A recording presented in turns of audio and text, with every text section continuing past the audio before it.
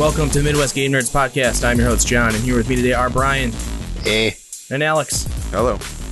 Today we're going to talk some game news and Microsoft Flight Simulator and maybe a little bit of Fall Guys. But before we get to all of that, if you want to follow us on social media or see all the places you can listen to or watch the show, check out MidwestGameNerds.com/links. The Midwest Podcast Network now has a Patreon. The Patreon is meant to benefit all the shows on the network. You can subscribe for as little as $1 a month and help keep our shows alive and well. Check it out at mpn.bz/Patreon. Thanks again to Jason K, Gojo, and Sitsa for their contributions. We really appreciate you guys, as well as all of our patrons. We wouldn't be able to do this without you. Also, Tom Z. Oh, and Tom Z, yeah, he did join up. Yep. Right on. Thanks, Tommy. We love you. As always, we do appreciate your feedback, which you can send to MidwestGameNerds@gmail.com. And don't forget to follow us on Twitch, as well as rate and review us on your favorite podcatcher. Reviews would be sweet. We haven't seen any in a while, probably because we haven't really picked up any new listeners necessarily, but that's cool.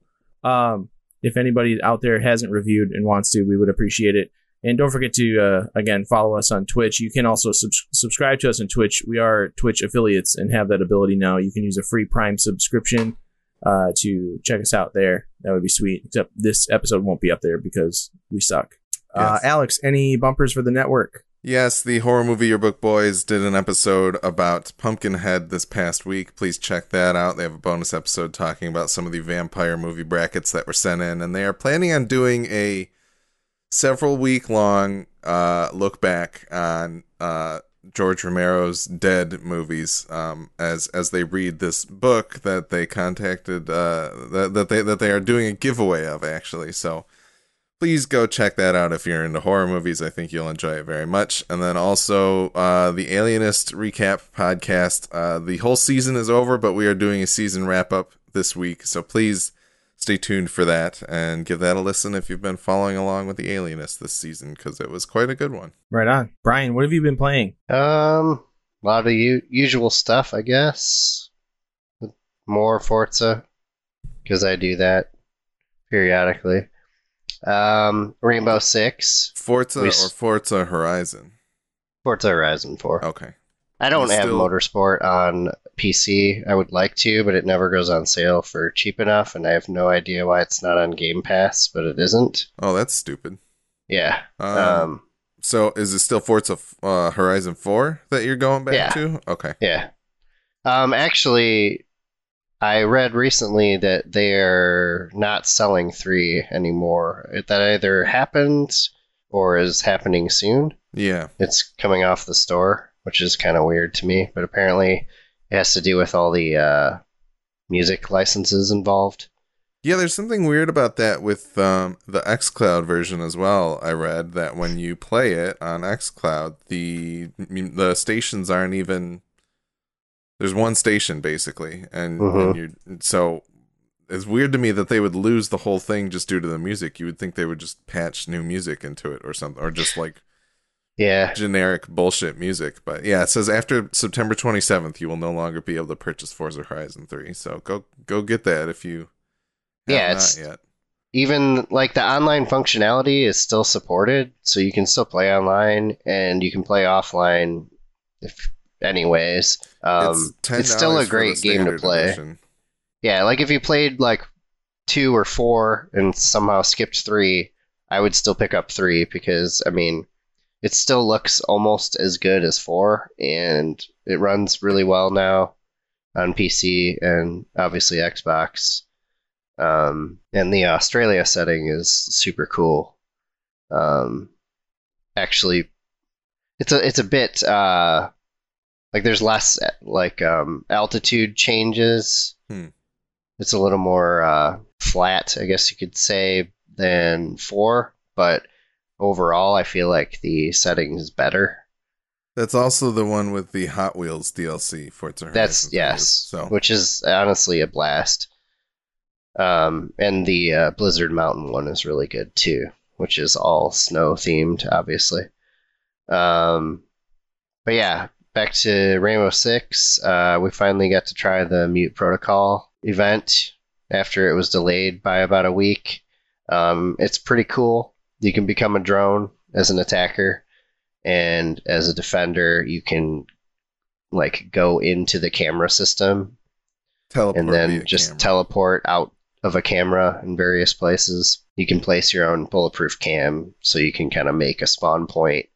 Yeah, it's cool. I can't play it like for hours like I can play the regular modes, but it is cool. It's way harder in my opinion. Like my brain in Rainbow Six mode does not work for Mute Protocol. John, did you get to try it out last night? Yeah, we played it last night for a little bit. It is a very cool mode. Like if they did a standalone game of that style, I would be totally into that. I really enjoyed it. I thought it was fun. Yeah. I like just being able, like, I really like the idea of like flipping through the cams and then just like appearing in the room, you know, like, or wherever the camera are, you know, wherever they are, like you just pop up and you're in that room. Like that's sweet. Like it's definitely a different way to play. You can have like, you know, a couple people in cams like flipping through and then a couple people on foot. And then like, you know, when they need backup, you can hopefully like hop in where they need it. Or, you know, if somebody's capturing a point, you can just jump to that cam and then pop into the room. Like it's a very cool concept. That's for sure. Yeah. I wish some of the costumes were a little more Tron-y and less like vintage robot, but less Rocket Man. Yeah. Rocketeer. Iron Giant, basically. Yeah, definitely Iron Giant. They did a good job with it though. Like the tower setting it really fits the like futuristic aesthetic they're going with. And lots of sweet RGB to the surroundings. Yeah, I'm always amazed at how good they do, like how well they like dress up the levels and the characters and stuff for those events, even though they only last like 2 weeks most. Yeah. So, yeah. Definitely. We did a little PUBG yesterday too, and we all lost to the same person we always do. But anyways, Brian was convinced that it was because he had server advantage, but all the games we were playing have dedicated servers, so it's not. There's no advantage. There goes that idea. Yep. No home team advantage, unfortunately. Nope, not at all. I usually, if I do Saturday gaming, I have the disadvantage of continuing to drink beers, so I get worse. You usually that's the thing is you usually get better when you've been drinking. Oh, I have a peak and then I go downhill. I tried Revenant from the Ashes a bit. Free on the Epic Store this past week, I think. Yeah, it was. So, and I actually wanted to check that out before, so that was cool. It's interesting. I didn't get far enough to I didn't try playing with anybody. I feel like it would be a lot of fun to play co-op. But yeah, I mean it's like a mix between a shooter and like Dark Souls, I guess you could say. I kept hearing people make that comparison, and I can't quite understand. I haven't watched anybody play the game, so I don't really understand what that means. But I watched Zach play for a minute, and it definitely has a Dark Soulsy Bloodborne feel, but with guns. And it's pretty I haven't played it. I can't really say anything about it, but I just in watching Zach play, I was okay, I can see the appeal of this game. So let me ask you, Brian, when you start up the game, do they show you where the gun is? You get to pick a class, actually, and that determines which guns you have. Oh, okay. So they just give you the guns from the get-go. Actually, at first you don't have a gun at all, and you have to basically play through a tutorial. Okay. And yeah, well, so that's shocking too that there's a tutorial. Oh. And there's narrative, there's actually voice acting. At the end of the tutorial, is it come pick up this gun? Yeah, no, there's just a spot on a stair, and yeah, someone's salty. Okay. Good to know. It sounds like a great game. Still salty. Yeah, the classes seem kind of interesting. There's only a few, but it's still cool that they have those. And of course, you can. I think there's a skill tree, and you can level up and shit. But I don't even know. I barely played it, honestly, but I'm curious to try it some more. I'll have you both know that Nick tried out Bloodborne this past week, and he was I can see how people enjoy this, but it's not going to be something that I enjoy. And then it was him and I and Gojo playing Payday, and then Gojo was like, "Were you able to find the gun though?" And Nick was like, "Yeah, I just picked it up. It was right there." So I still get shit about it to this day. I keep missing out on the Payday sessions. Like Nick's invited me a couple times, but I just happen to be playing something else with someone. They'll keep going. Yeah, we only play like a few of the different heists, and they mostly play what they're used to. So there's plenty of new content that they haven't touched at all that they want to. So they should be playing for a while. Yeah, I don't have all that content though, so I'm kind of locked into the old stuff. I don't feel like dropping $100 to get all the content. They would also be fine with that too. So, yeah, that's about it for me. Cool. That I can recall. Alex, what about you? Anything else? I've been catching up slowly on Ghosts of Tsushima. I'm on I'm in Act 3 now. I've done pretty much everything in the first 2 sections of the island that you can do. I could not just do the story missions. I had to go back and do everything else. I could not buck my completionist tendencies, unfortunately. But it seems like a really easy game to do that in, because it shows you everything on the map and it's all like laid out easily. And yeah, like I like the story, like the little the character stories that you get out of some of the missions are really cool. Like having those characters develop more. What was the Bowmaster's dude? What's his name again? Ishikawa or something like that. Maybe. Yeah, it's like I finished his thing with where you're trying to hunt down his student Tomoe, and like that was a fun like development of like who he is as a character, and then to see what happens to Tomoe. And then I did the other one with the samurai family that was murdered, and you're following like the matriarch around. Yeah. To like hunt down the killers, family. And like that was like a really cool development too. And just some of the developments of just these characters is just like they put so much time into this game. Like, well, and what I'll say about those, I do think that by the end of their stories, they're very, very good. But there are like nine quests per like person. There are a few people that have fewer. Like Kenji. At least, Kenji only has like 3, I think. Kenji's got a couple. I think Yuna only has a couple as well. But the 2 that you spoke of, and then Norio, the monk, is the third one.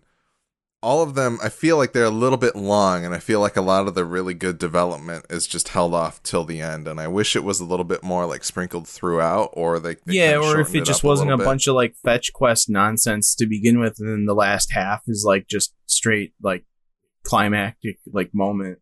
Yeah. So, but that's the thing. I feel like they do really well with the main story missions. Some of the side stuff feels a little fluffy at times. So I wish they would have kind of evened that out a little bit, or maybe kind of tuned the pacing a little bit on some of them. But that's also kind of hard because you can do them in whatever order you want for the most part, except for like the ones that are actually gated by the progression through like their character stories. But overall, I'm enjoying it quite a bit, and I feel like every time you complete an act, I feel even more invested in the story. So by the end of the third one here, I think I'll be quite a big fan of it. But it is quite fun. I do feel very overpowered, but I like that, so it's not an issue for me. Oh, for sure. I love that. Yeah. It's nice to be able to just like walk in and stand off people, and then like you kill 5 dudes right off the bat, and then you just start murdering everybody else because you can do that now with all the powers and things that you have. You're supposed to be a badass, right? So it makes sense. You're the ghost, man. Like you're there to terrify everyone on the island, essentially. Like, and I will say on the topic of the ghost, I was a little bit kind of dismissive of the fact that it doesn't feel like the game really lets you. I kind of wished it was like a Paragon system like in Mass Effect, and I feel like they, with the way they spoke about it before the game came out, it felt like that was what they wanted it to be. Whereas now in playing through the story, I recognize that they're doing something very particular with it. Like it is ingrained in the story, that kind of descent into being the ghost. So all in all, I think it worked out well so far. And I feel like I can kind of erase that complaint off of the board. I just think that was a problem with the marketing and not necessarily with the game itself. Right. But no, I'm enjoying it quite a bit. John, did you finish it this week? I did not. I tried to many times. I tried to play. I didn't have any time to play any video games except last night. So, did you get? Are you the Legend of the Goat? Did you reach the end of the level progression? I'm on the last node. I literally have one final node to fill in, which will take probably like 2 side missions to fill. Okay. If not one big side mission, but yeah, I'm like right there. Okay. So, but it's like the more I play it and like the more I do in this game, like I realize like I could probably get all of the trophies like on PlayStation for this, like, and I kind of want to because I like playing it. So it's definitely a fun romp through Samurai Town. Yeah, and doing all the stuff that you do, that like being a completionist has made me do, I will probably be close enough to getting the platinum anyway, so I might as well do it. But they also just announced multiplayer for it, like a 4-player co-op horde mode, something or other. I think there are story missions too of some sort, but the main catch is it's like a horde mode play of some sort. Yeah, it looks really cool. There's a class-based system. You can be a samurai, a ronin, an assassin, or an archer, I believe. Okay. I'm really excited to play that. They were showing off some monsters-ish looking It leans things. more into the mythology, it seems. Yeah, it looked very much like Neo in a way. Nice. Yep. And I like that because Neo is really cool too. But yeah, I have not had a chance to play more.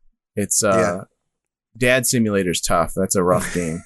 Not a lot of achievements early on, it seems.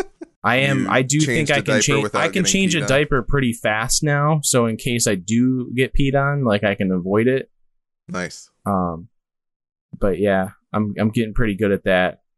I'm good at burping. That's a good one. Good.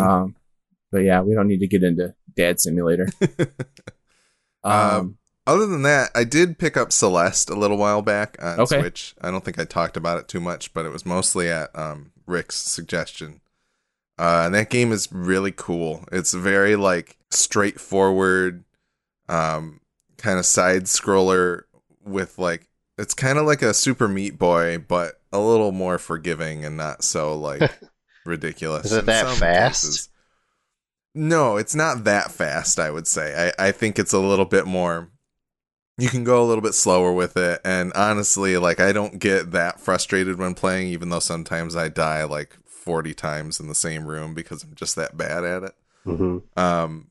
But it's really cool. I've been enjoying it. The cool thing is there are some secrets that you can discover where it'll let you play the original Pico 8 version of the game inside of the normal game. So that's kind of fun too. But pretty simple mechanics. It's jumping and dashing, and sometimes you hit jumps where you use your dash. You can only use your dash once in the air unless you hit certain items that will replenish your dash, and then you can dash again.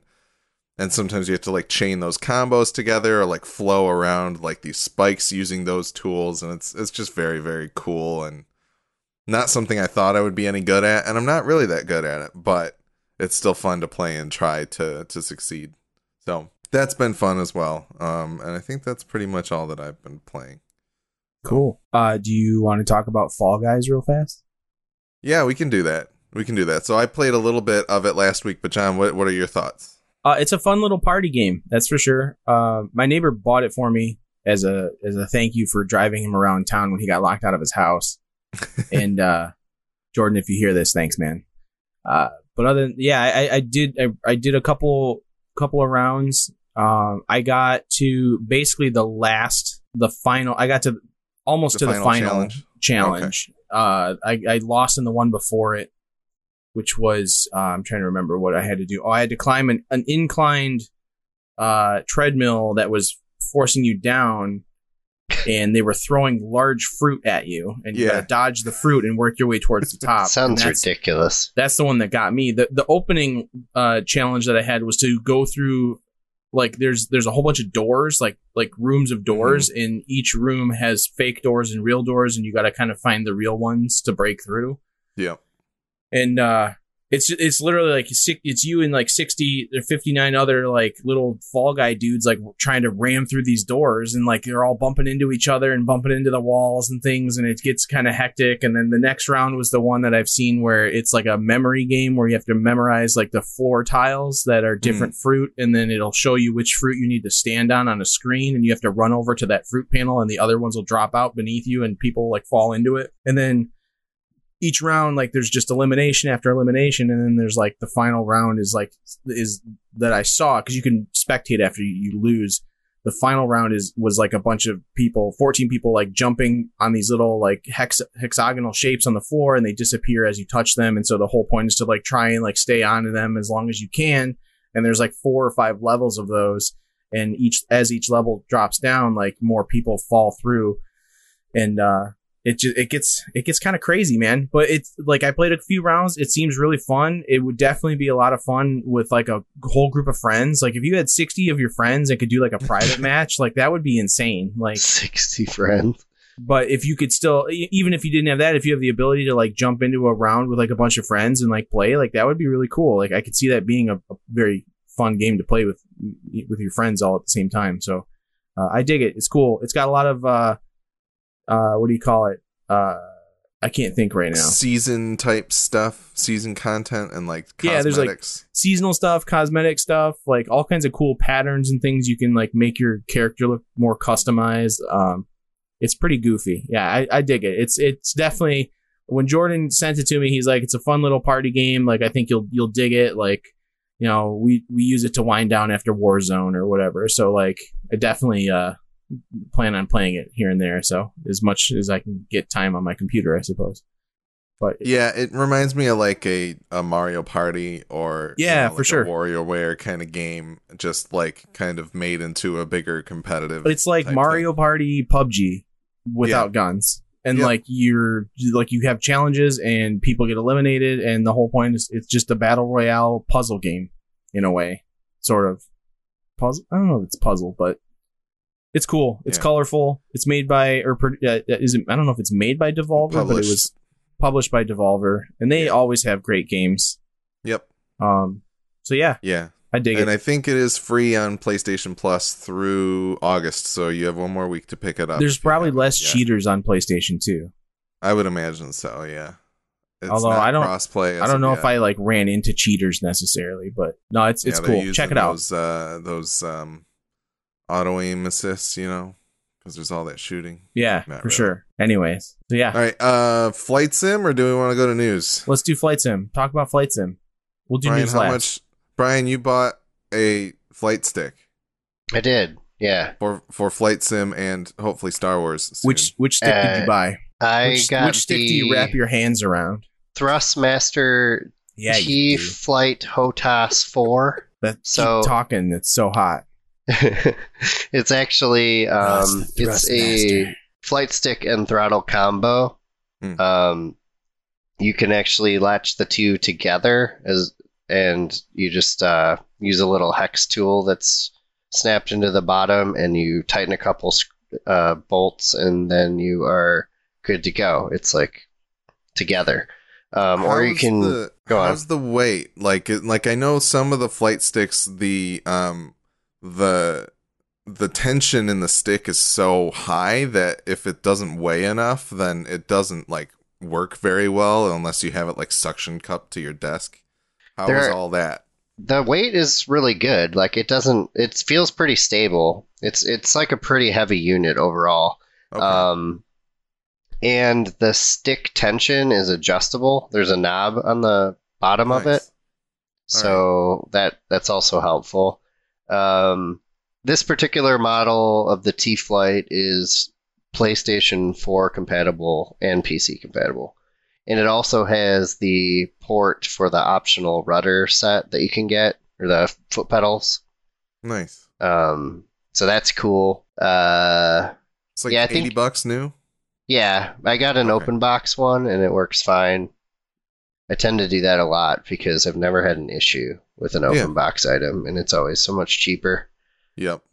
So yeah, I think it was like 63 or something. I just assume most open box items are something that a husband bought without consulting his wife and has to take it back.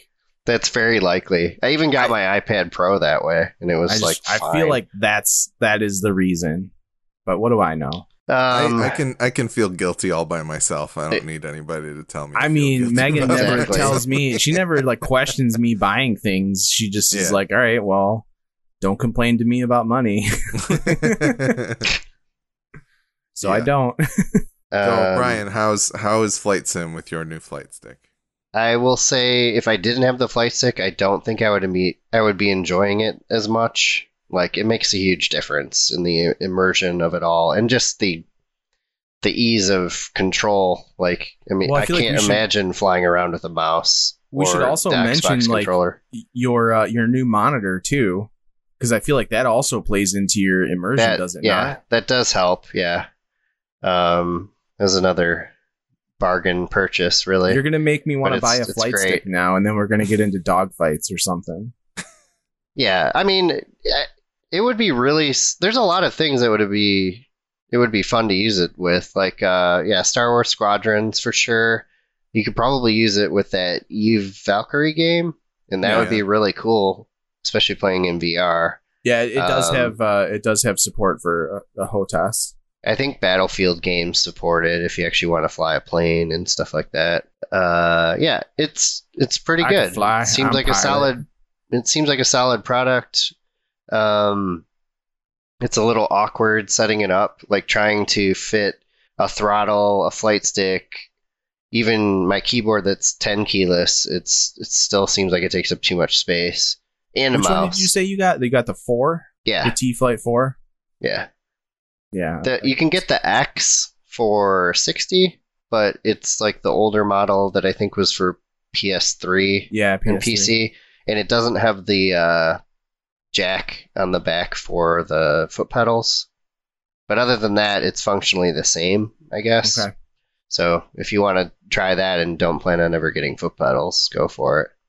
So let me ask you this. So for people who don't know, Microsoft Flight Simulator is kind of a reboot of a very long-standing franchise that was pretty popular with flight or pilot enthusiasts back in the day. Mm-hmm. And very much grounds itself in realism. Like, you are sitting there doing all the ready checks before you take flight. You can do the simulation of actually taking off. You're taking off brakes and making sure that your rudder or your propeller speed is up if you're in one of the smaller planes and things like that. It's very much grounded in realism. The other cool thing about this one is that it takes very high resolution images from Bing Maps, I believe, their satellite imagery, in order to kind of populate the world and show you below. You can get kind of very good detail.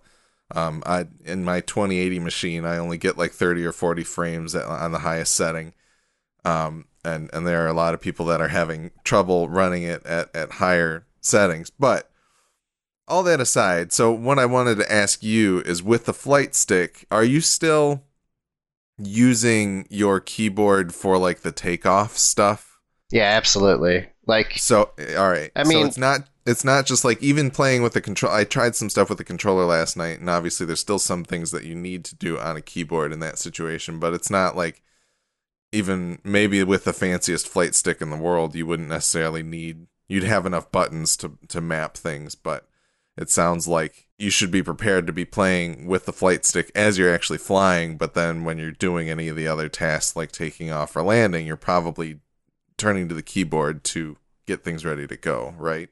Yeah, I mean, I haven't jumped into the full like cold start level of difficulty where you actually have to go through the full flight checklist, like to get the plane started and everything. I just have it to where the plane's already running. That's like the standard setting, I guess.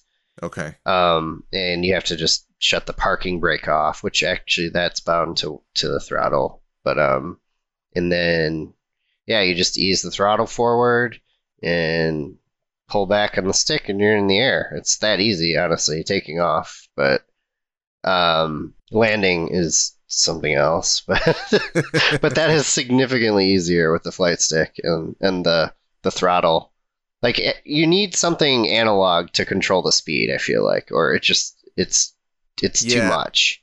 I was pressing B and A on the Xbox controller last night to control that's the terrible. throttle, and it's not a very immersive experience. It's just kind of like, I think I held it for long enough, or that's way too much. Yeah, but, I do wish the throttle was a little smoother, but it definitely does the job. I really want the Airbus set eventually when it's all available. Yeah, but that's expensive, so we'll see. It's modeled from the exact like controls in the A320 Airbus, I think it is. That's awesome. Which is one of the most popular commercial airliners. I've tried out a few different planes so far. They all definitely feel wildly different.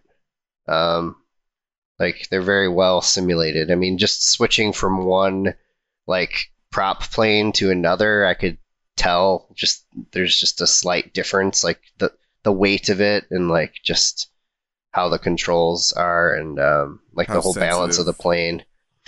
Now, is it just like, is the whole challenge of the game just learning how to be a good pilot, or are there other challenges, and like, is there like a mission structure or anything like that, or like there's like can you be like a commercial courier driver, like pilot for like UPS, where you're like flying overnight packages from like New York to San Francisco? I do really think that's like the next level of like DLC for them, is to add some sort of like career mode. Yeah, because you have like cool. There's farming simulator and there's semi truck driver like 2020 and like there's those sorts of games. Like, I would love to see this game have that sort of like career mode, like you said. I think would be really cool. Yeah, I definitely feel like they have to have that in their roadmap of like what they're going to add to the game.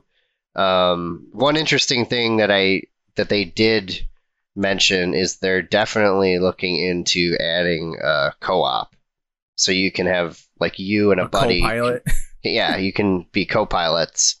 That sounds really cool, because all the flights you do in the game are real time, so they can get pretty damn long. So when you're playing, have you done any like passenger jets yet?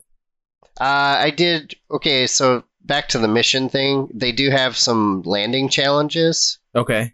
And it rates you based on like how perfectly you hit the runway, basically, and if you're at the right speed and your nose is in the right position for that, how many times you bounce. So like a real pilot, are you getting loaded on vodka tonics and Xanax before you do any of this, or is it just like... I mean, I've considered it, but... Okay. I'd be curious. Like, I think it would be fun as hell to like, if you streamed this and like... if you were like, we compared, you can't, because you can't drink on stream, you'd have it in like a sippy cup or something like that. But like, if you gradually get more drunk throughout your flight, and then we have to watch you try and land, you just can't. Like, yeah, that would be funny as hell. I don't think flying drunk would be a problem for me at all, to be honest. But that's a totally different subject. I just think we could have like Brian's flight simulator like Thursdays or something like that in our Twitch stream. Thirsty Thursday. And like I don't care what day of the week it is, like, but it's just you, like Flight Fridays with Brian is what it's called. And like sometime in the day on a Friday, like you get loaded and you just try to fly a plane in the game and see what happens. Like it could be a really fun show that I think people would love to experience. Back to the commercial airliners, though, like I've only tried those for like a landing challenge, but I was shocked at how well they handle and how fast they are compared to the other planes. Yeah. Like, if you need speed, you just like push the throttle forward and you're just like going. And then if you get the pedals, is there like a Wright Brothers one that you can pedal the plane propeller? I mean, probably.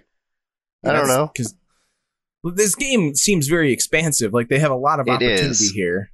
Okay, so... And I'm looking at this other, like, Thrustmaster, like, HOTAS Warthog stick. And you can get, like, one's sweet. You can get fucking gauges for it and shit. Like, what the fuck? Like, this is insane.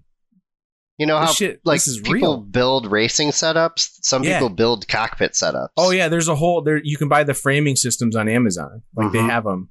It's nuts. Yeah, I can't see myself ever doing that.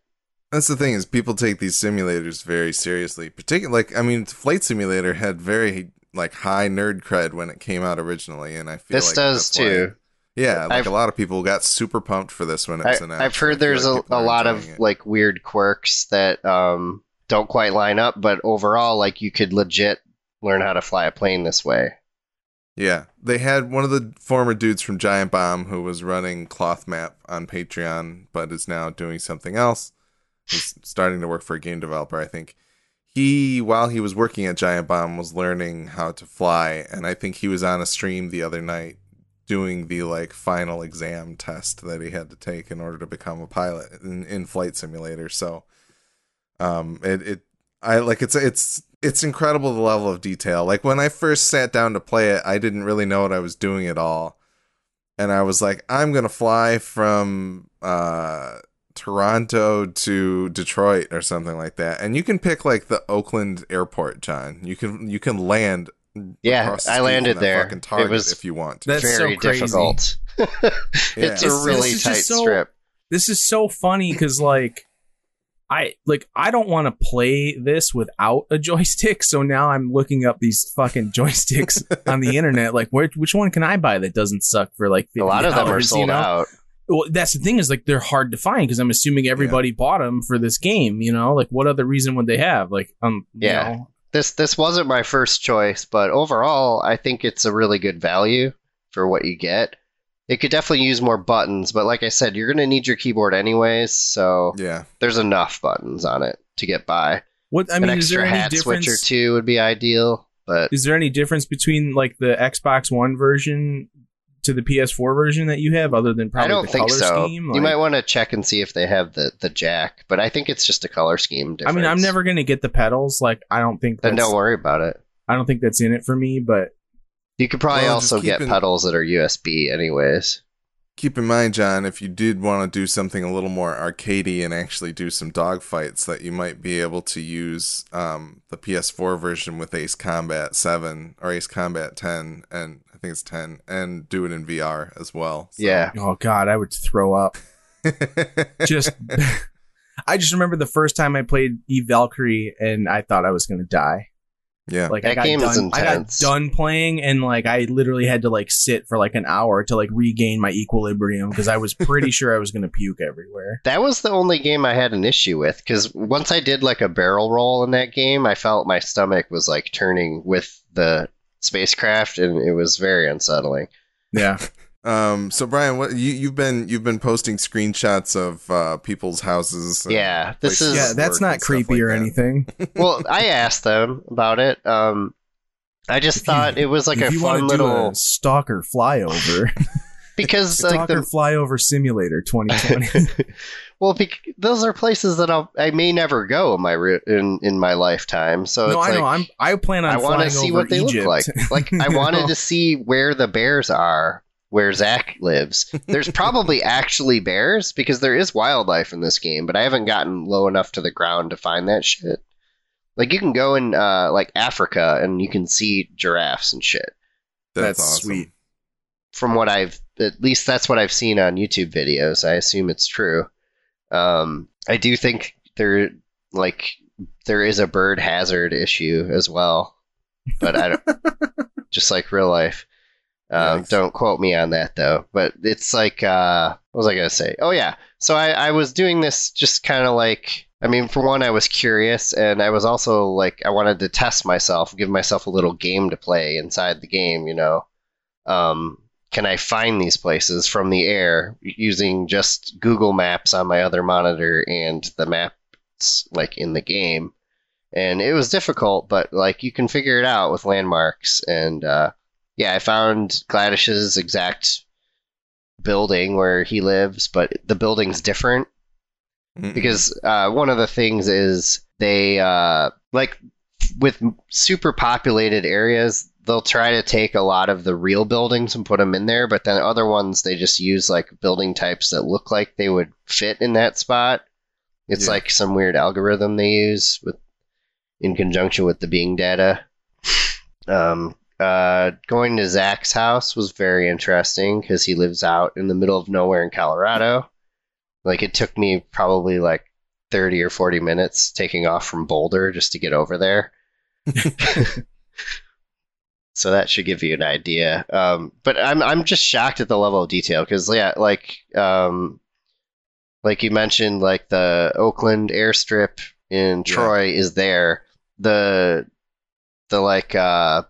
airport on Groseal, like near where I grew up, is there, and you can take off from all of these. Yeah, like there's only like a handful of airports that are fully fleshed out, and I guess if you have the deluxe edition, you get even more, where they add extra details like an actual working crew on the ground and stuff like that. But yeah, I don't know. It's pretty shocking. The level of detail in the controls is amazing too, because I was poking around with the mouse, and you can literally like turn every knob or flick every switch in the cockpit manually with the mouse instead of using key bindings for a lot of that stuff. But I don't recommend it on some of those because they're like the mouse controls are really touchy. Yep. So don't fuck with anything that's analog, or you will end up crashing your plane. Use the keyboard or the flight stick. Yeah, so we've been playing off of Game Pass, which I think just has the standard version of the game, but there is a $90 deluxe version and a $120 premium deluxe version that kind of includes some extra, more sets of airplanes and additional airports, as Brian was saying. So that stuff is out there. But yeah, I feel like you'll probably be messing around with it for quite a while. Oh yeah. And, they're going to have like a steady stream. I think every month they're going to have free DLC, and then every other month or so, or every few months, they're going to have paid DLC. Interesting. No, that's cool, and like it looks like they put a lot of work into it, and it's honestly extremely fleshed out, and I'm glad that people are enjoying it. And I guess the only disappointing thing is how demanding it is. Like it kills my computer. Yeah. So you were saying you're on the second level. There's out of 4, right? I tweaked some things, and I managed to get several settings. The thing I noticed is like I can put things on high, or I can put them on low or medium, and I feel like the performance is the same. That's what I was going to say, is that like I tried things on the third setting, which is like high, I guess, and it was fine, but I was still only getting like 40, 50 frames per second on my machine. But then when I would put it on to ultra, I was still getting like the same performance. So it didn't seem like it was, it didn't seem like the settings were impacting anything all that much. But if you have a feeling, maybe it's just not super optimized out of the gate, and they're doing a lot of that stuff as they continue to work on it. I think I heard there's some kind of memory leak, which is not uncommon with things like this. And there's also like options. You can do a rolling cache file for like all, and you can also change how much data it's constantly streaming from the internet. Yep. So those can have an effect on things.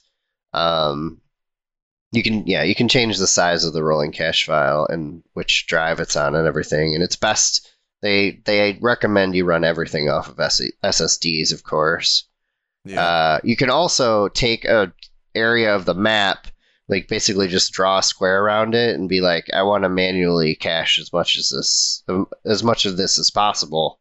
And then you can save that in a different spot. Like, I did that with the Detroit area, and I feel like the fidelity, maybe it's just my imagination, is like better, and it runs a little better because it's like permanently on file. That's cool. Yeah. So it's pretty wild. I definitely there are daily challenges as well. I forgot to mention that. And there's training missions, which I highly recommend everybody do if they don't play this kind of thing all the time. It teaches you how to like do like a traffic circle and take off landing, obviously. Another thing too, there's a whole air traffic control system built in. Yeah. And live time of day and weather conditions. Mm-hmm.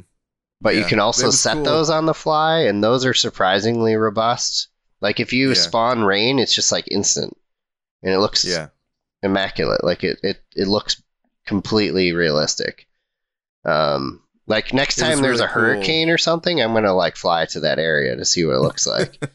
It was really cool to switch it from nighttime to daytime immediately and just kind of see the difference and being able to look outside and see the lights at night. And then when you turn it on, you can actually see the ground really well and everything that's there. So it's very, very granular, very robust, very like, you can tweak things however you want. If you only want to fly in the rain and blast that song by Garbage. I think I've said enough about that, I guess, for now. Okay. Well, I'm sure we'll check back in when there's more stuff or as you do more. And I would like to go through all the training. I did only do that first mission last night. I didn't have a ton of time. Yeah.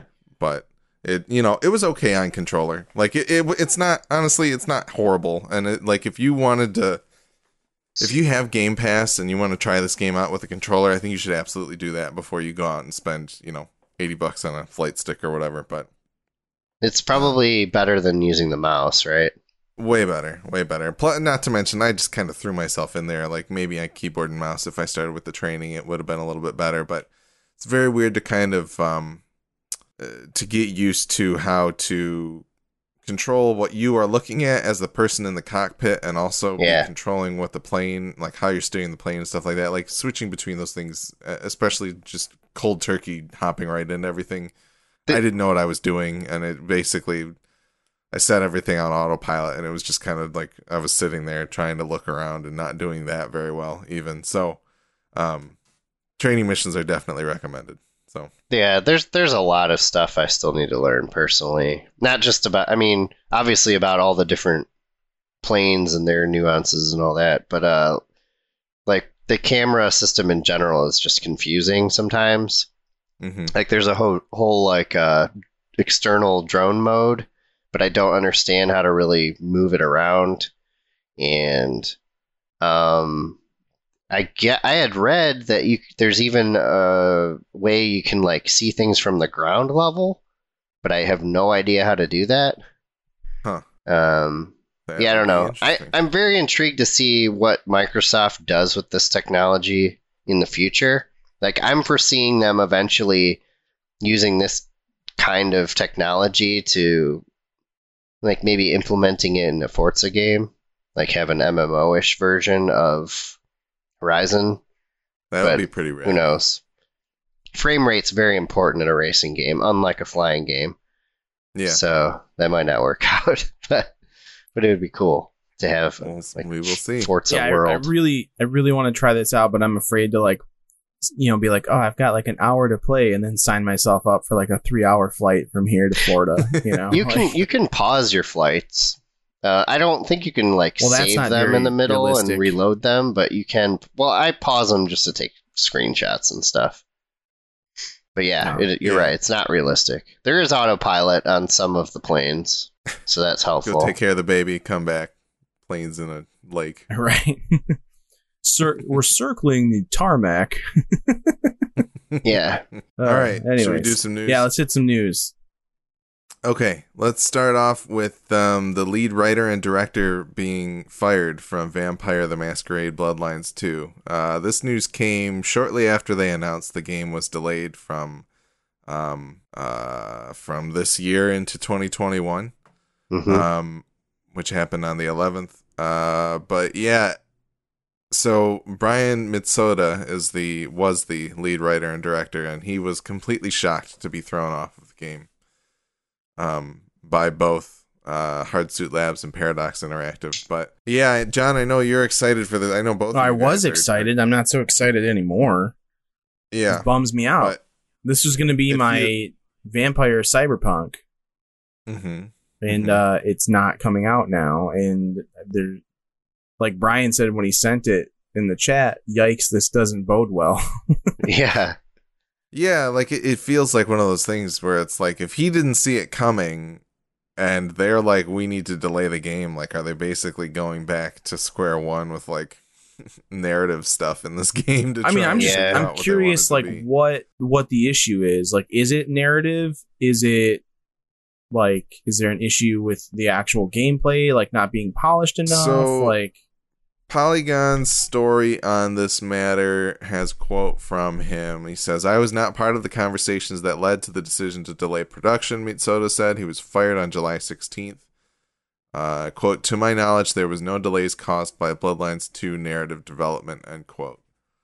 So it happened a little while ago and was just recently announced, obviously, but yeah, it just feels kind of weird timing-wise, and you know, it feels like kind of a late delay. In terms of like why they actually said that they're delaying it,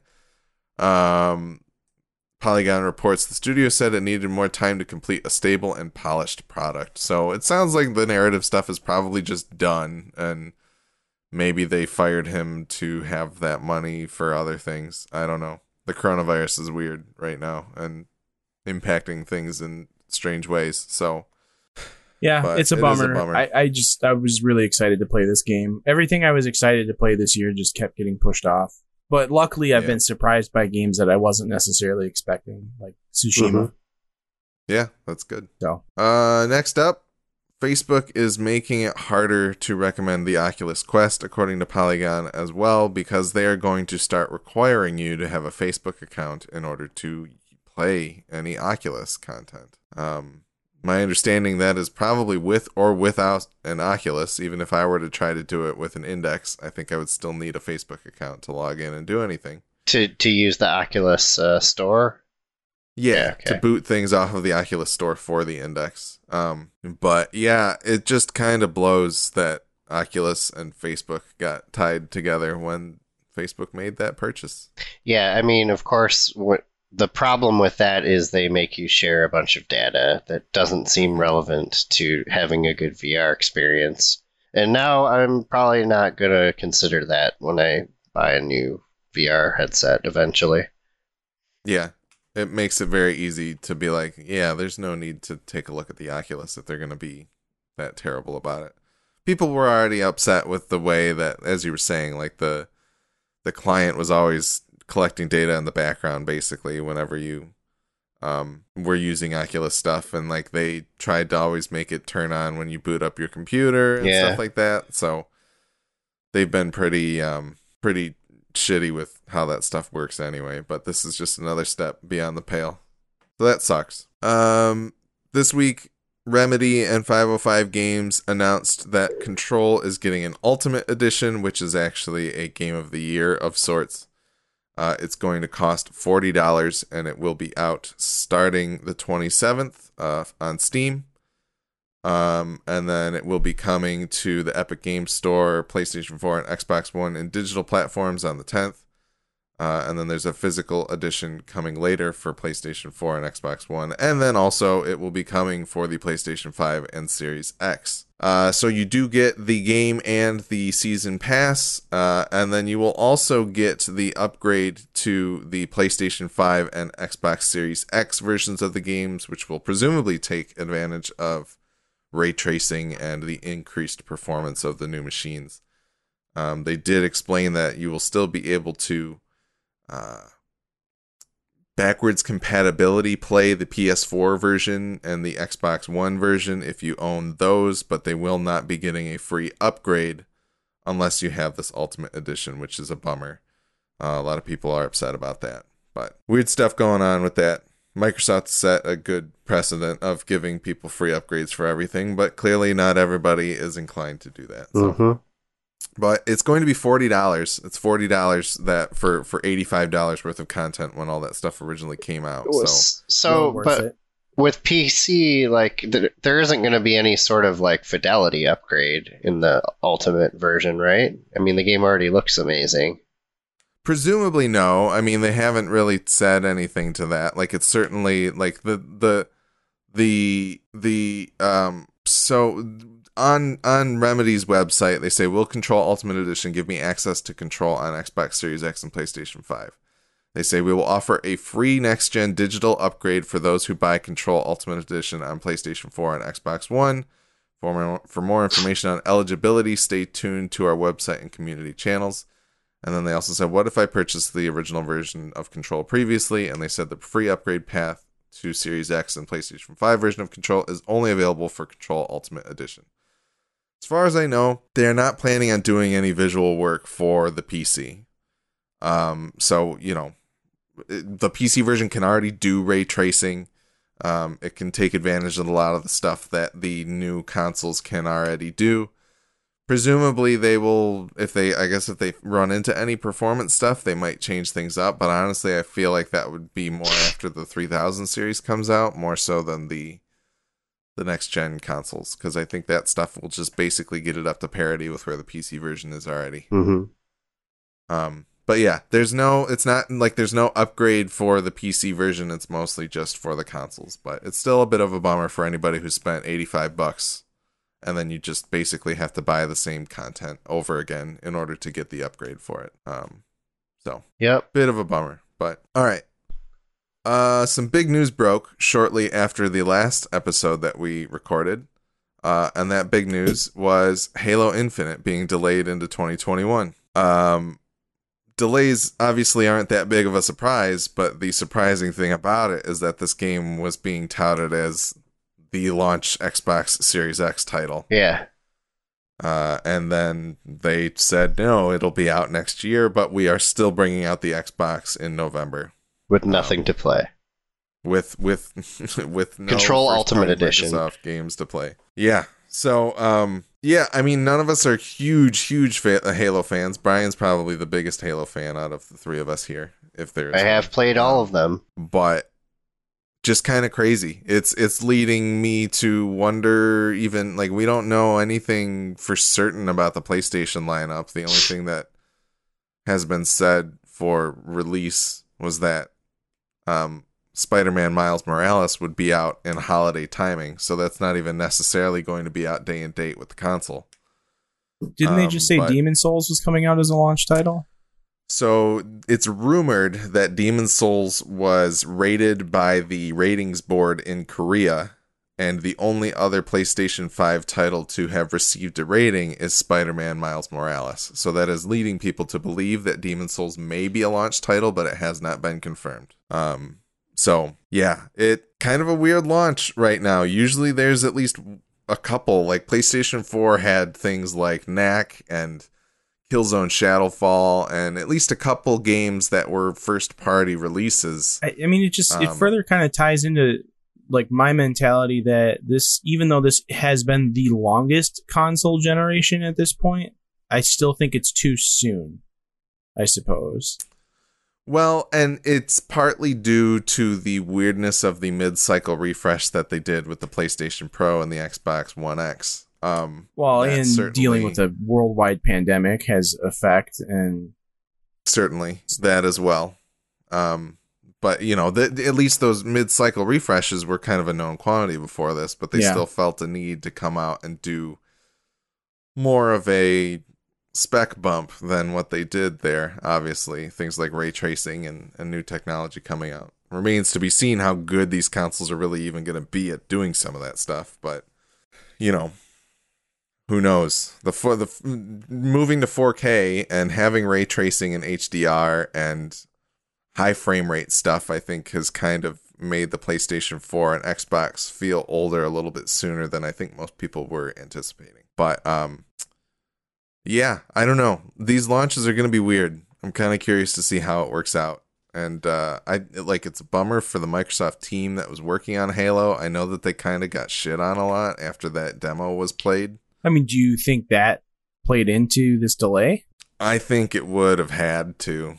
Like, I can't imagine that they put that out there without... Like, I feel like they would have shown that and maybe expected people to receive it well, and then maybe if that was the case, they would continue to release it when they were going to. But from what I understood, I didn't even think it was going to have ray tracing at launch. That was something they were going to add later on. And, you know, I think, you know, just some of the... Like, people were commenting about how terrible some of the textures looked and a whole bunch of nitpicky stuff. That I, not being a Halo fan, didn't really notice or care about. Like alpha footage, you're not supposed to judge that harshly. alpha footage, yes, but alpha footage of a game that would have been out 3 months after they were showing that alpha footage, right? So it's not like... Yeah. Should be pretty, set in stone at that point.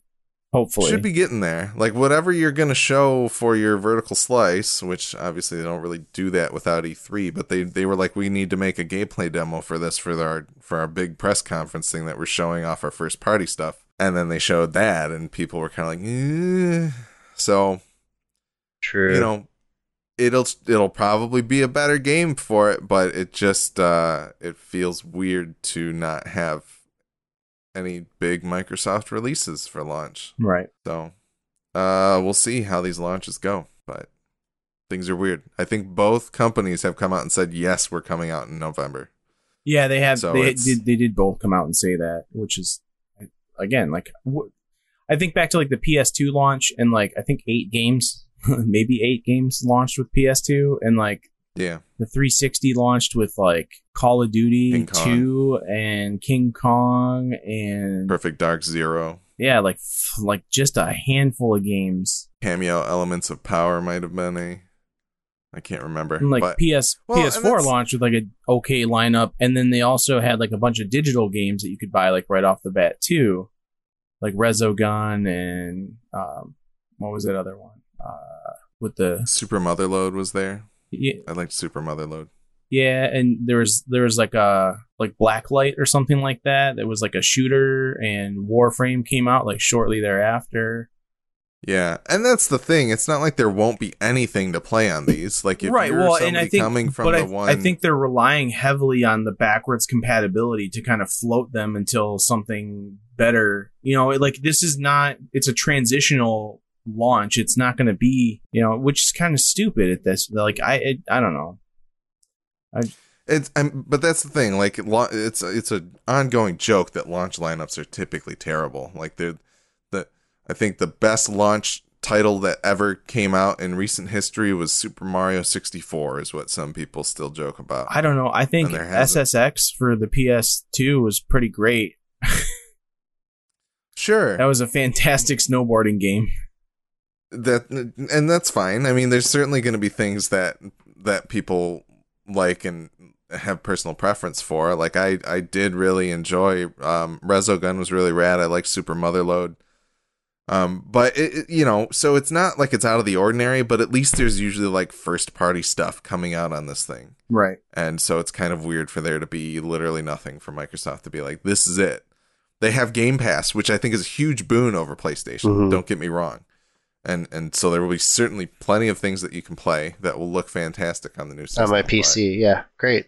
Yeah, on your PC without the new system as well. But it's just kind of strange. It's weird. But all right, anything else on Halo? No. All right, the final news story is Fortnite related, which we don't normally care about Fortnite, but this is kind of a big one. So not to get too down in the weeds, but 2 weeks ago, Epic released an update for Fortnite on mobile platforms that allowed you to pay them directly for V-Bucks, and that would circumvent both Google and Apple's in-app purchases system, which normally allows them to take 30% of any purchase that is made, and cut them out of that completely. So Epic would get 100% of the purchase.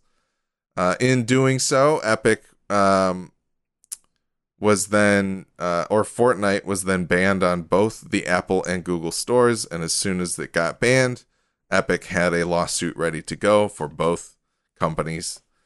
And in that time frame, they also they had an event that day in Fortnite at 4:00 p.m. where they made a parody of Apple's 1984 ad, which is something that nobody who loves Fortnite probably actually knew about. Because they're too young. Probably decades before they were born. Yeah. They were born in the late 90s. Yes. So kind of weird, but then also it ends with this like message of like, you need to free Fortnite from the tyranny of blah blah blah blah blah, hashtag free Fortnite, please 14-year-olds help us get 30% more of our purchases. And so the only other big development that has happened since then is Apple is threatening to revoke Epic's development certificates, and therefore they will no longer be able to work on iOS development stuff as of August 28th, so this Friday. And some people are concerned that that will have knock-on effects for basically anything using the Unreal Engine on iOS. And it theoretically, I think, will mean that Fortnite will stop working on iOS. And potentially other apps? Or no? And potentially. We don't know that for sure. It's kind of up in the air exactly what's going to happen.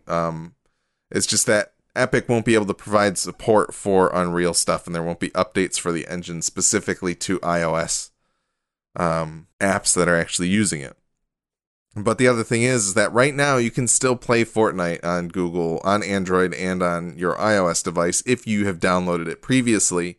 But as soon as they start updating other platforms more, you will be unable to match with other people, and therefore it will at least theoretically break, if not, completely cause the game to break, because they won't be able to update it. All of this in an attempt to force Apple and Google's hand in order to get more money out of them, sort of.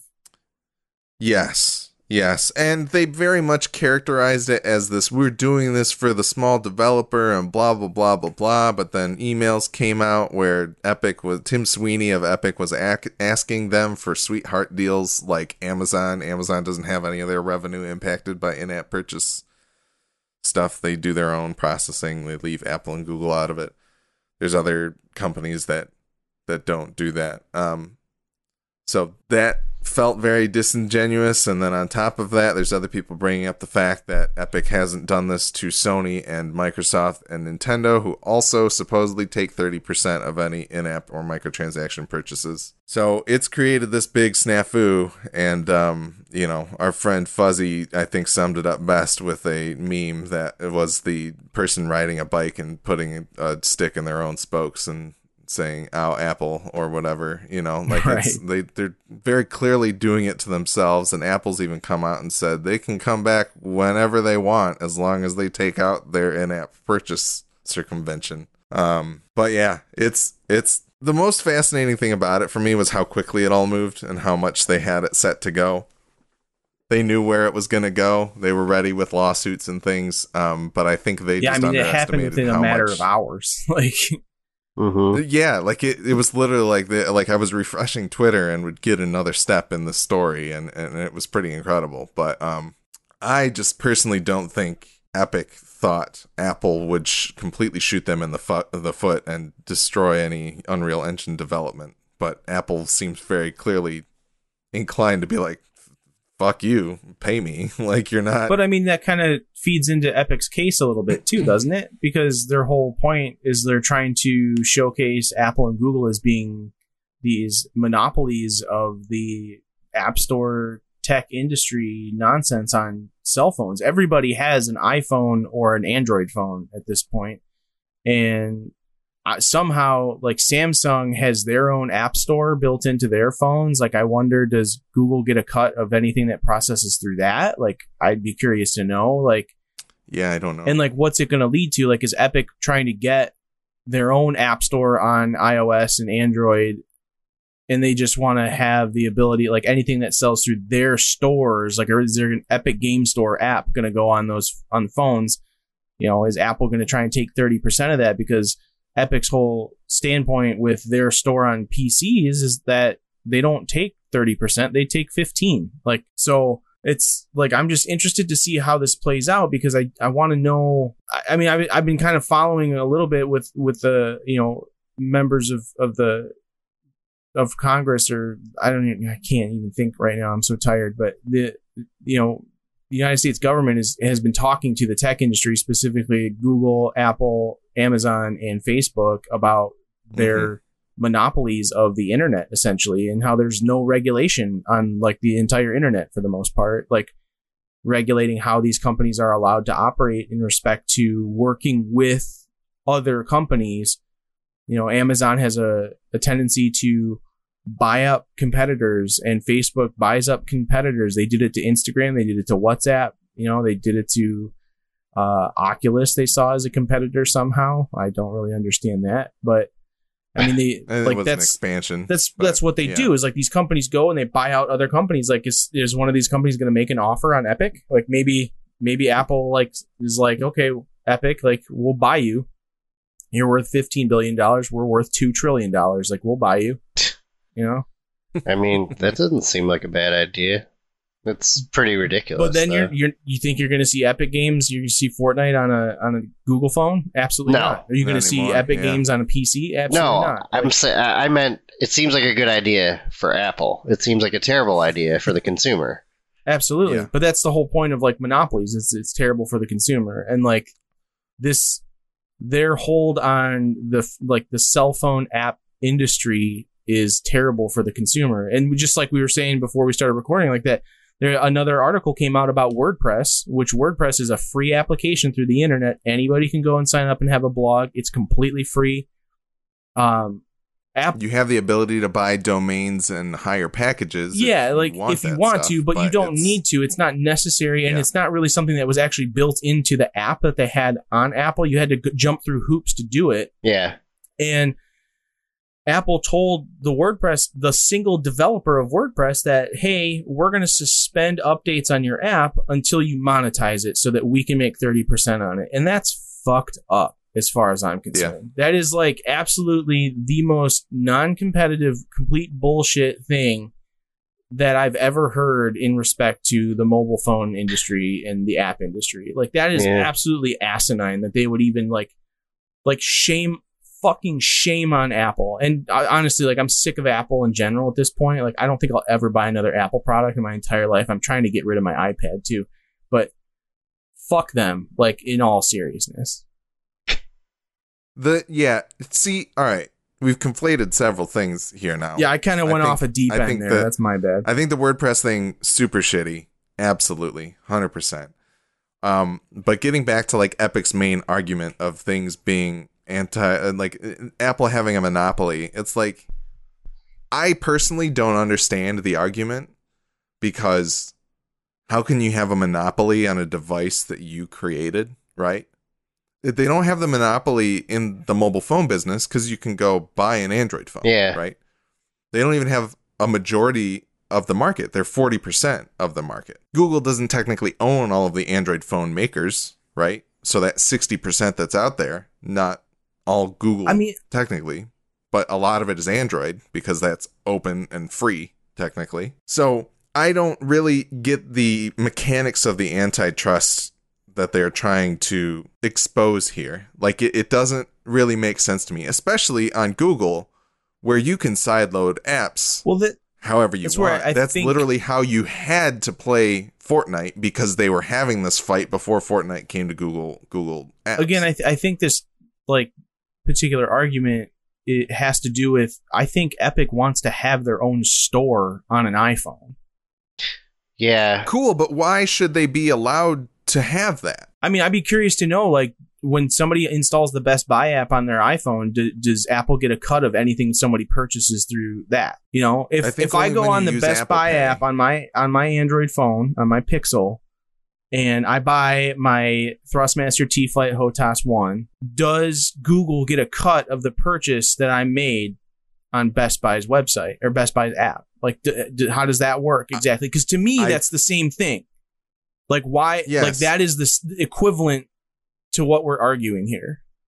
No, 100%. And we know for a fact 100% that Amazon does not do that. Amazon does not let you use Apple Pay to purchase anything, and they do not use any of Apple's interface to charge your card. So all of your purchase through Amazon goes to Amazon. Apple sees none of it. And they know that Amazon is too big to fight on that. For something like Best Buy, I think you can use Apple Pay to pay for things, but you don't have to. So I think there's they might be in the range where they're able to say, hey, most of our sales are not going to come through you. We will put it through you. But we don't know. We don't have that many details on how all of these work.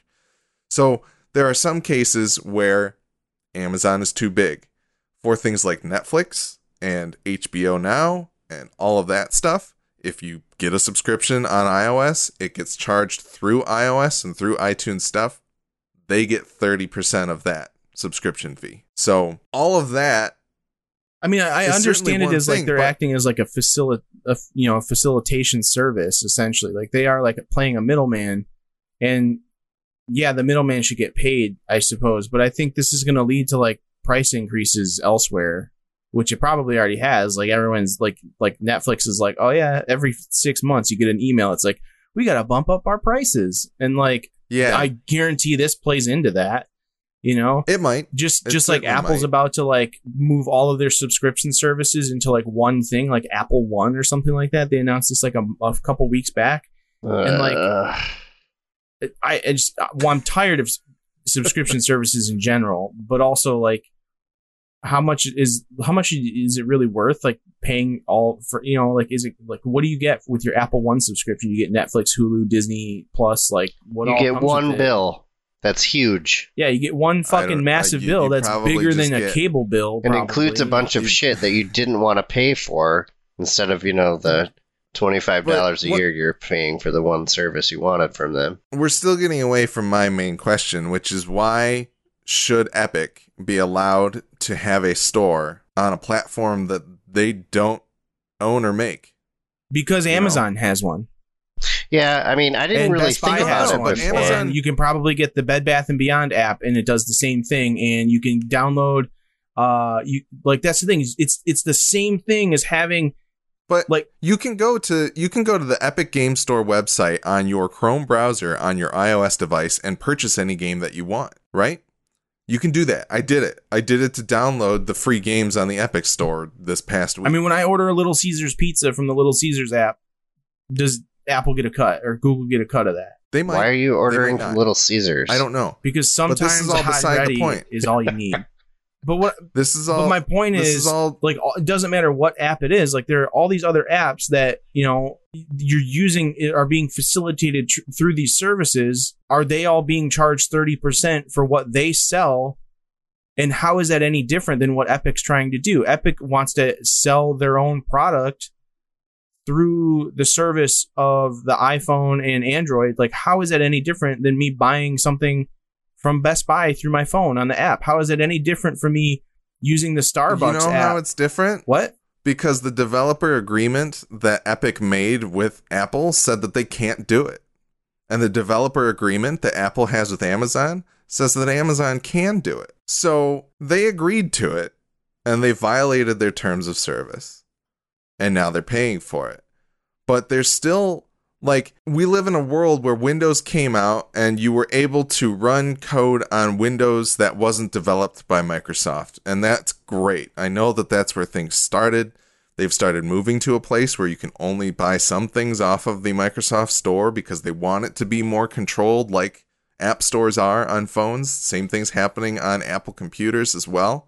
But there's still nothing to me. This would be like HP being like, we manufactured this computer for you, and we don't think you should be allowed to put out something on this computer that would allow you to sell things without giving us a cut, because this is our product. And if people didn't like that, they could just not develop for HP, and you could go buy a computer from somebody else.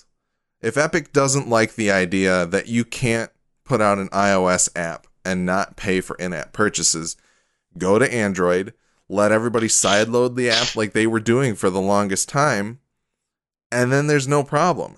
Is it harder to download your app? Yes, but you're going to get 100% of the sales that come out of it. And people love Fortnite so much that you think you can take a $2 trillion company and bend them over the desk. No, you should be able to have everybody download your shit that way. I'm all for consumer protections and making people have, making things open when we can and whatever. But Apple's selling you a device where you use their app store or you don't download apps. And that's what they're selling.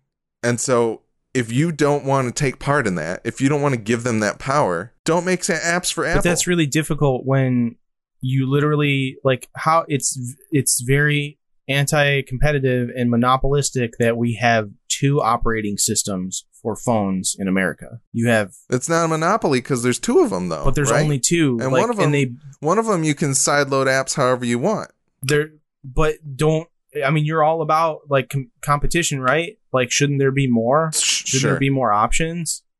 There can be more options. Hey, OnePlus, make your own OS. Let's see how it goes. Samsung, stop using Android. Make your own OS. You can do whatever you want there. Samsung's going to get that 30% cut. But, like, it's not Apple's fault that they have 40% of the market. Brian's going to murder us because he's so fucking bored right now. I'm falling asleep. It's an interesting discussion. Sure, I'm just kind of over it at this point. Yeah, I mean, we're just going to keep going in a loop here about it, I suppose. But in all reality, I feel that it's no different than any other app on the phone. And if Little Caesars is getting $3, or not even, would it be $1.50? If Little Caesars is getting $1.50 taken away from every hot and ready they sell on the app, like that's kind of fucked up. You're also just making me want pizza, and I'm not supposed to have pizza till tomorrow. What if you just went to Little Caesars and bought the pizza in person?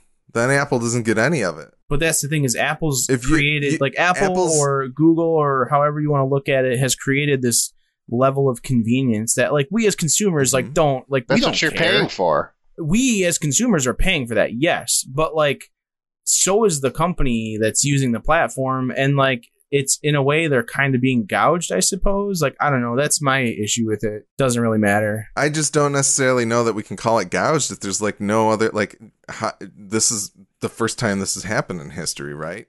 Sure, like, yeah. It'd be different if it was like fucking AT&T Bell being like, hey, you bought that pizza through the phone using your credit card. Give us $1.50. Don't give them that idea, damn purchase. That sounds fucking stupid as shit, right? So when you apply it to apps, it should also be that stupid, but it's not because it was a completely new paradigm shift. But that's part of the lack of regulation. Yeah, like there is no regulation. There's nothing stopping the tech companies from doing these sorts of things because frankly, everyone involved in the fucking United States government is so fucking old that they don't even understand how it works. I mean, look at that. There was that one, I think it was Grassley or whatever, was talking to Sundar Pichai from Google and was like, so when I go on my iPhone and my niece or nephew sees pornos, why does that happen? And Sundar Pichai's like, I don't make the iPhone, so I have no idea why your niece or nephew or your grandchildren are looking at pornos. Like, should ask them why they're doing that. They're so detached from it. Like, they shouldn't be regulating it to begin with. Like, fuck all the old people in the United States government. They should all I'm done with them. They need to go away. Retire. Well, yeah, but they won't because they're career politicians, and that's how that works. But I guarantee that the majority of the population is not thinking about whether or not Apple or Google are getting 30%. Well, no, the majority of the population doesn't give a shit about anything right now because we're dealing with a pandemic that half of the population believes doesn't exist. So that's a whole. But what I'm saying is, like, the idea is if this is a free market, we have the ability to choose what succeeds and what doesn't by spending our dollars on it. So we should develop an operating system that offers Epic a free platform to sell their phones, and it should be able to load and take over. Like, you should be able to like pull up an iPhone and hack it and put our operating system on, and then Epic can take over all the iPhones they want. You can jailbreak an iPhone if you want. Yeah, no, I know. You can jailbreak and a you Google can't use phone the if App you Store. Want. You can't use the App Store, but why would you want to? They take 30% of all your purchases away from the people you're buying things from. I think the one good idea we had out of this is there should just be a Fortnite phone. Yeah, the Fortnite phone that is extremely cheap and it only plays Fortnite. It just plays Fortnite. The whole phone's a screen, so you can buy different skins for it for the outside of it. Mm-hmm. You get the John Wick one. It's just a black one with a purple tie or whatever. Like, he has analog sticks. Yeah. Little buttons. But yeah, I don't know. I think honestly, in terms of where this is going to go, Epic's going to fold because Apple's got $2 trillion. Yeah, I don't see them winning this, but I understand where they're coming from and what they're fighting for. Better luck next time. I get what they're coming from. I'm glad to see someone as big as Epic putting their foot down over something like this, because I feel like if more developers grew the balls to do it, it would actually make an impact, but I don't think that's ever going to happen. I know the WordPress developer actually rolled over already. And he said he did. He doesn't have a choice. Like, he offers a free thing that, and like, I mean, I'm assuming he makes ad revenue, like, off of WordPress websites, because I don't really know, but why does Amazon get to, like, damn them for being so convenient and having the prices they do, but they get away with everything. Amazon's ruined everything for every other small business in the entire world. Just so you know. The amount of people who call me at the shop pissed off because they haven't received their order in 2 days when I told them it would be 7 to 10 business days is asinine. Well, now nothing shows up in 2 days either. So, even through their service. We're all still paying for Prime, aren't we? Yeah, what are we getting now? Video? Net revenue for Amazon in 2019 was $280 billion. So they have the ability to say, fuck you, Apple. And I think people would literally not use iPhones if they couldn't get Amazon. Amazon's stock is worth 4 times Apple's stock. Like, yeah. So it's like Amazon's got big enough clout to say, here's the thing, though. Like, I use Amazon through my phone, but I just use it through the browser. I never have installed the app, and I never will. And the problem is, like, you can't play Fortnite. You can't, like, go on the Epic Store through the browser and then play Fortnite that way or something. No, but you know what you could do? You could go to the Epic Store on your browser and buy your V-Bucks and not buy them through Apple, and then Apple would still get nothing. Yeah, that's true. And that's basically what they're trying to do. You were able to do that. So, you know what, Epic? Like, fucking get over yourself. But they were undercutting the price as well. You failed to mention that. They offered a permanent 20% discount on V-Bucks, so buying them directly from them. Well, yeah, because you have to pay more for the Apple V-Bucks because Apple charges. Well, yeah, just like 30%. When I buy a Twitch subscription through my phone, it costs like $6.99, but when I buy a Twitch subscription through Twitch's app on my computer, it's $4.99. Like $5. Yep. I feel like this is going to go down as like the most boring podcast we've ever put out. I find this shit just the last 45 minutes. It's more like an economics podcast now. We've tuned out. I think it's an incredible fight, and I honestly I don't know where it's gonna go, and I just think I find it endlessly fascinating. So I apologize if anybody is bored. There's no other news, is there? No, we were ending on that. Like, okay, perfect. So you can just be like, hey, as soon as we start talking about Epic, shut the podcast off. Just put a little disclaimer in case people are not interested in this kind of thing. It is fascinating, but yeah, it's a lot to handle. There's only so much. It's interesting to see it come at a time where, like, we literally watched a few weeks ago, like I said, the big tech giant. I mean, Jeff Bezos himself appeared in a Zoom chat eating Cheez-Its, like, to Congress, and like was being grilled by them about his practices with Amazon. Same thing with Tim Apple, you know, our homeboy Tim Apple, that the president is really good friends with. He probably can't even pronounce Sundar Pichai. And who else did they have? Oh yeah, Zuckerberg. They had Data himself, Big Zuck. Yeah, Data from.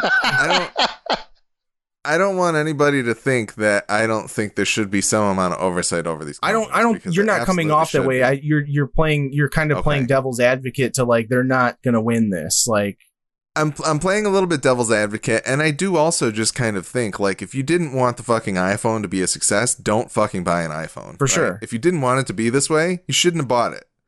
And so, but I know that most people are too stupid to care. You know, to be honest, the only reason I have an iPhone don't give a fuck. Is it fits in my hand, and all the other fucking Android phones are too big. Well, maybe grow bigger hands. So those little hobbit fingers that you have. Stop it! Oh, that was the wrong one. Fuck. It's still funny. Damn it. It's the one right next to it. Shit. Oh. All right. I think that's the end of our show. Forever. Yeah. Anyways. Goodbye. Thank you for several years of downloads. And if you want to follow us on social media or see all the places you can listen to or watch the show, check out MidwestGameNews.com/links. The Midwest Podcast Network now has a Patreon. The Patreon is meant to benefit all the shows on the network. You can subscribe for as little as $1 a month and help keep our shows alive and well. Check it out at mpn.bz/Patreon. Thanks again to Jason K, Gojo, Sitsa, and Tom Z. We love you guys. We appreciate you. All of our patrons are great. And as always, we do appreciate your feedback, which you can send to MidwestGameNerds@gmail.com. And don't forget to follow us on Twitch, as well as rate and review us on your favorite podcatcher. We are Twitch affiliates. You can subscribe on Twitch with your free Prime subscription if you haven't gotten rid of your Prime by the end of this episode. And we get a little bit of that money, which is great, but Amazon takes most of it, which sucks. But it's cool because it's free if you have Prime. It's a free subscription to our Twitch channel, which gets you my emote. It's my face doing this.